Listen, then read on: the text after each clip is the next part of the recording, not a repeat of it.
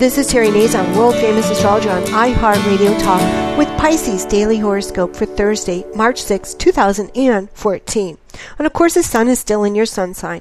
And we're going to talk a little bit about decanates because the first 10 degrees of Pisces has the planet Neptune there, which builds a dream. It gives an illusion, something that you think you can achieve or something that you think you can go for.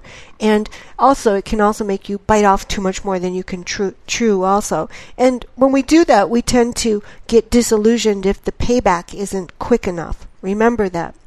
Also, the sun is in the second decanate of the sign of Pisces. So this is going to benefit all of you who are born in the second 10 degrees of the sign of Pisces. It makes you shine.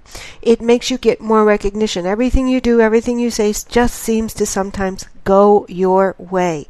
So it's good to know that. Since the planet Jupiter today, the ruler of Thursday, has gone direct right at that second decanate mark at 10 degrees.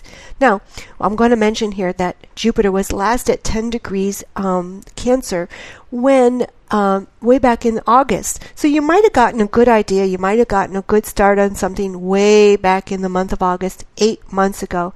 And now it's time to revisit that mark.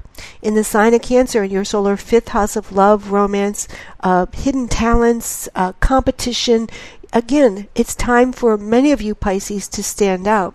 Many of you have talents that you have to let shine right now. So whatever the dream was back in August, it's time to pick it up and it's time to, well, run with the ball and win the game. The fifth house is a lucky house. So Jupiter here gives double luck, double creativity. So write your thoughts down, write your lyrics down, and think of a dream. This is Terry Nazon, world famous astrologer. Visit my website at www.terrynazon.com.